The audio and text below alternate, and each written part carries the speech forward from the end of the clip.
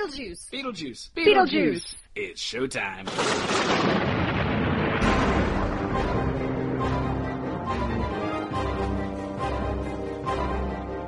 Welcome to the Beetlejuice Minute, where we discuss Tim Burton's Beetlejuice minute by minute. I'm your host, Julianne Fay, actress and owner of CinemaBliss.com, and my co-host today is Barry Rathman. I am not an actress. I am more involved in the sound part of making movies. Happy Tuesday, everybody. We are on minute number 58 of Beetlejuice, Tim Burton's Beetlejuice at the Beetlejuice Minute. And today we start with Lydia taking the Dietzes to the attic. Delia lectures on how to take charge of a situation. Dadgummit!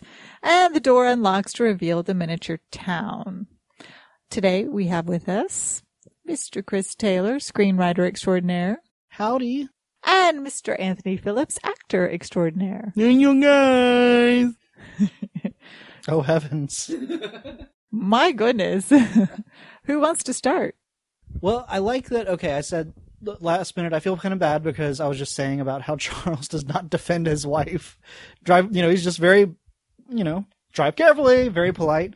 But then if you look right after they leave, he does put his arm around her in a kind of a comforting manner, which I think he's like his politeness overpowered anything else, but he did still, I do like that, if not to them, he did still acknowledge, at least to, Delia, hey, sorry, that was pretty crappy of them, You sure he wasn't saying it sarcastically? The drive carefully thing? I never thought about that. He doesn't seem like one that understands sarcasm. Yeah, I was going to say he doesn't seem like a sarcastic type. He also doesn't understand how ghosts and doors work, because he keeps repeating, but it's locked. I don't know. I was wondering if he put his arm around her because, hey, they're not here anymore to see it, and I don't want to sleep on the couch. Oh, well, I have a comment back to the whole ghosts going through locked doors and stuff. I have a feeling that, considering his super cheerfulness also, that Charles perhaps favors comedies and bird-watching documentaries to horror movies, because how else would you not know that ghosts go through walls and doors? Well, I would like to take a... Oh, go ahead. Sorry, I didn't mean to interrupt you. I was going to say, my question then would be for each of you guys, what movies or TV shows do you think that Delia watches? Tim Burton movies. Oh, wait. Those didn't exist yet. Would that be Lydia? I was going to say, I don't think she watches TV. You don't think honestly, Delia watches but I TV? had something to say about the whole thing with the ghost going through the door, though. Oh, go right ahead. Well, we can't be too hard on Charles because weren't there, like, I don't know, maybe 100 million people or so who saw Sixth Sense and didn't figure that out either? I mean, Bruce Willis is trying to get in the basement the whole damn time. The door is locked, and then all of a sudden, next scene, he's in the basement. And every time he went to the basement, the door was locked with a table in front of it. So, I mean, But he never saw the table in front of it. He did. He walked up to it. No, he never saw the he table. did. Right, he did. He just saw it as being locked. But we did. We didn't see it until the twist. I didn't say why didn't he figure it out. I went the other 100 million people didn't figure it out. So we can't be too hard on Charles. Well, it's kind of like the whole Westworld thing, ghosts are programmed not to see things that are supposed to be. Sure, let's do that. Yeah, that's how it worked in Sixth Sense. I don't think these ghosts can go through walls, though. No, they don't. It doesn't appear seem to. like they can. They're not like ghosts where they just float through things or can. I mean, I'm not sure maybe they they figured can out train how themselves. They may not know because they have not read through the whole handbook yet. Well, Chris has got a point. Right. Well, Yeah. I mean, like Chris has got a point. Even when when they went to go and they opened the door and they ended up in the snake area, they actually physically opened the door to go out. That's true. So, I mean, maybe it is something they have to learn. Maybe they should ask Lydia. She read the book. I was going to say, she didn't read, they didn't read the book. Well, I was also going to ask what kind of movies Lydia watches, but obviously you guys already figured that out. So, okay, next question. Oh, and this is a good time to recommend Dirty Job again, because the Lydia character is definitely kind of emulated in that book. Lydia does like horror movies, though. She likes her Night of the Living Dead, I'm sure, because she does bring up Night of the Living Dead earlier on, which I know I wasn't in that minute. So, but since I got an opportunity to bring it up, that's what I love in that minute is whenever she asks them way back then when she first meets them, and she's like, "Are you all Night of the Living Dead under there? Are you all bloods and gut and pus?" And she tries to lift up the blanket, and Adam goes, "Night of the what?" In this like clutch the pearls type way of like, who It's not even like Night of the Zombified Remains of Corpses and Gruesomeness or something like that. It's nothing gross sounding. Living Dead. Nice, polite words. And he's just like, what? Like, just shocked by this. But I think the horror Maitlands movies. watched the Waltons. The Maitlands are the Waltons. The show. Ozzy and Harriet. Ugh. Ooh, what do you think Otho watches? Ooh. Himself in a mirror. Just all Otho the time. watches documentaries and expects everyone else to have watched them too. Ooh, that seems a little dry for Otho, you think? Oh no. He Oh likes to no. learn. Fiction is far below him. I like the imitation. So he talks about Otho Fenlock's locked room ghosts. Is he like conceiving of a TV show right then and there? What do you think that show would be about? A lot of nothing, like Ghost Hunters. Wait. Never No, mind. it was the wind. Wait, Oh my God, I heard a noise. Charlie just went around the other side. Sorry. So it was just Charlie. I don't know how to segue into this, so I'm just going to jump in. So we haven't quite gotten to the door yet, but we mentioned earlier how Delia, in another minute, we mentioned that Delia never looks Lydia in the eye. And then I think we mentioned another movie where she makes fun of that. This is the first time that Delia looks Lydia in the eye, but even then it's just barely. But when she's giving the whole lecture about, this is how you take charge, I'm going to teach you something, this is how you take charge and you know, of a whatever, she finally looks her in the eye for a few seconds. Wasn't she also a step back behind Lydia too?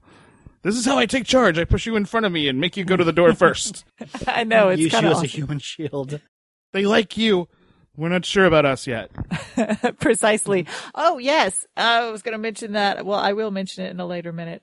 But I can mention this in this minute. Delia has a little bit of bravado, but I think she's still slightly scared of the ghosts. Well, I think she's way scared of the ghost. I think she's trying to steal her up for something. Yeah. She's just mad because her pride got hurt, and I think she's going up there. She's like, just upset. She's venting. yeah, Or she's just exactly. She She's is upset. They made which a fool out ties of her. into the next minute. The ghost made a fool out of her. She's not happy. No, Yeah. I'm trying to remember, because Otho said something going up the stairs that I'd never heard before.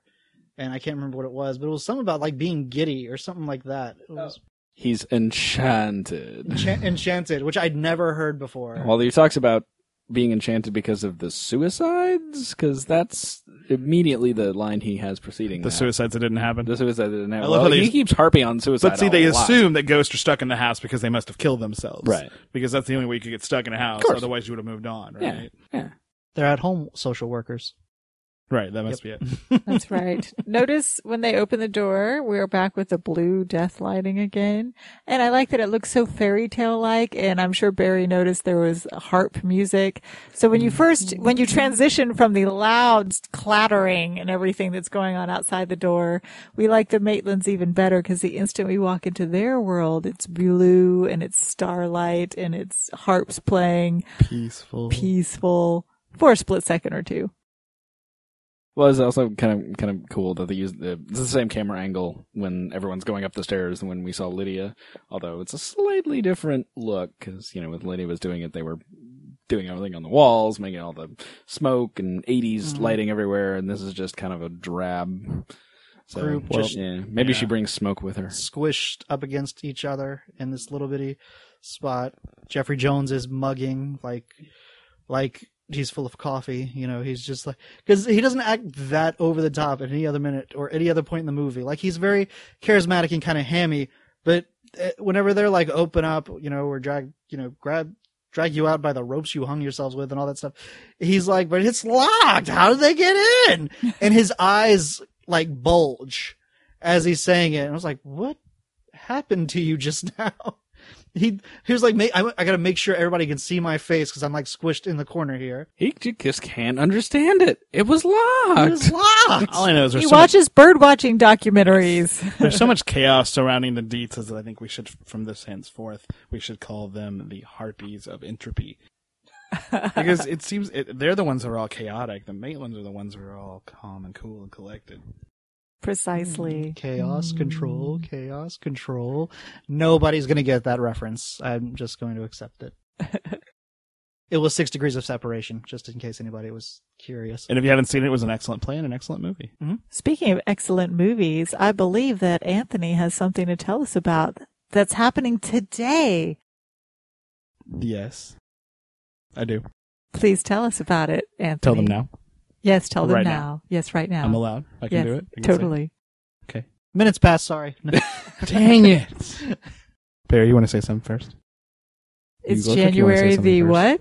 3rd. And what happens on January the Well, 3rd? it's January 3rd, which is a Tuesday. And on Tuesday, we know what happens. New releases come out in movies and Blu-ray and DVD. And today would be no exception, including The Hollow, Woo! which I'm also in. It's my first speaking role in a SAG film. So please buy and check that out. Congratulations again.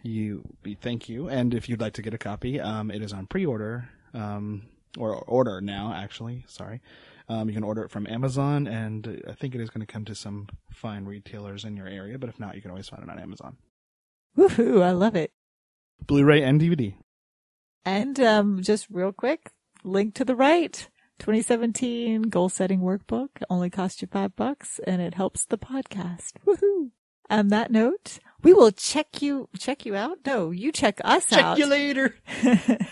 Check us out as we check you later for tomorrow on the Beetlejuice Minute. Smell you later. Until next time, save us some popcorn and we'll see you soon at the Beetlejuice Minute.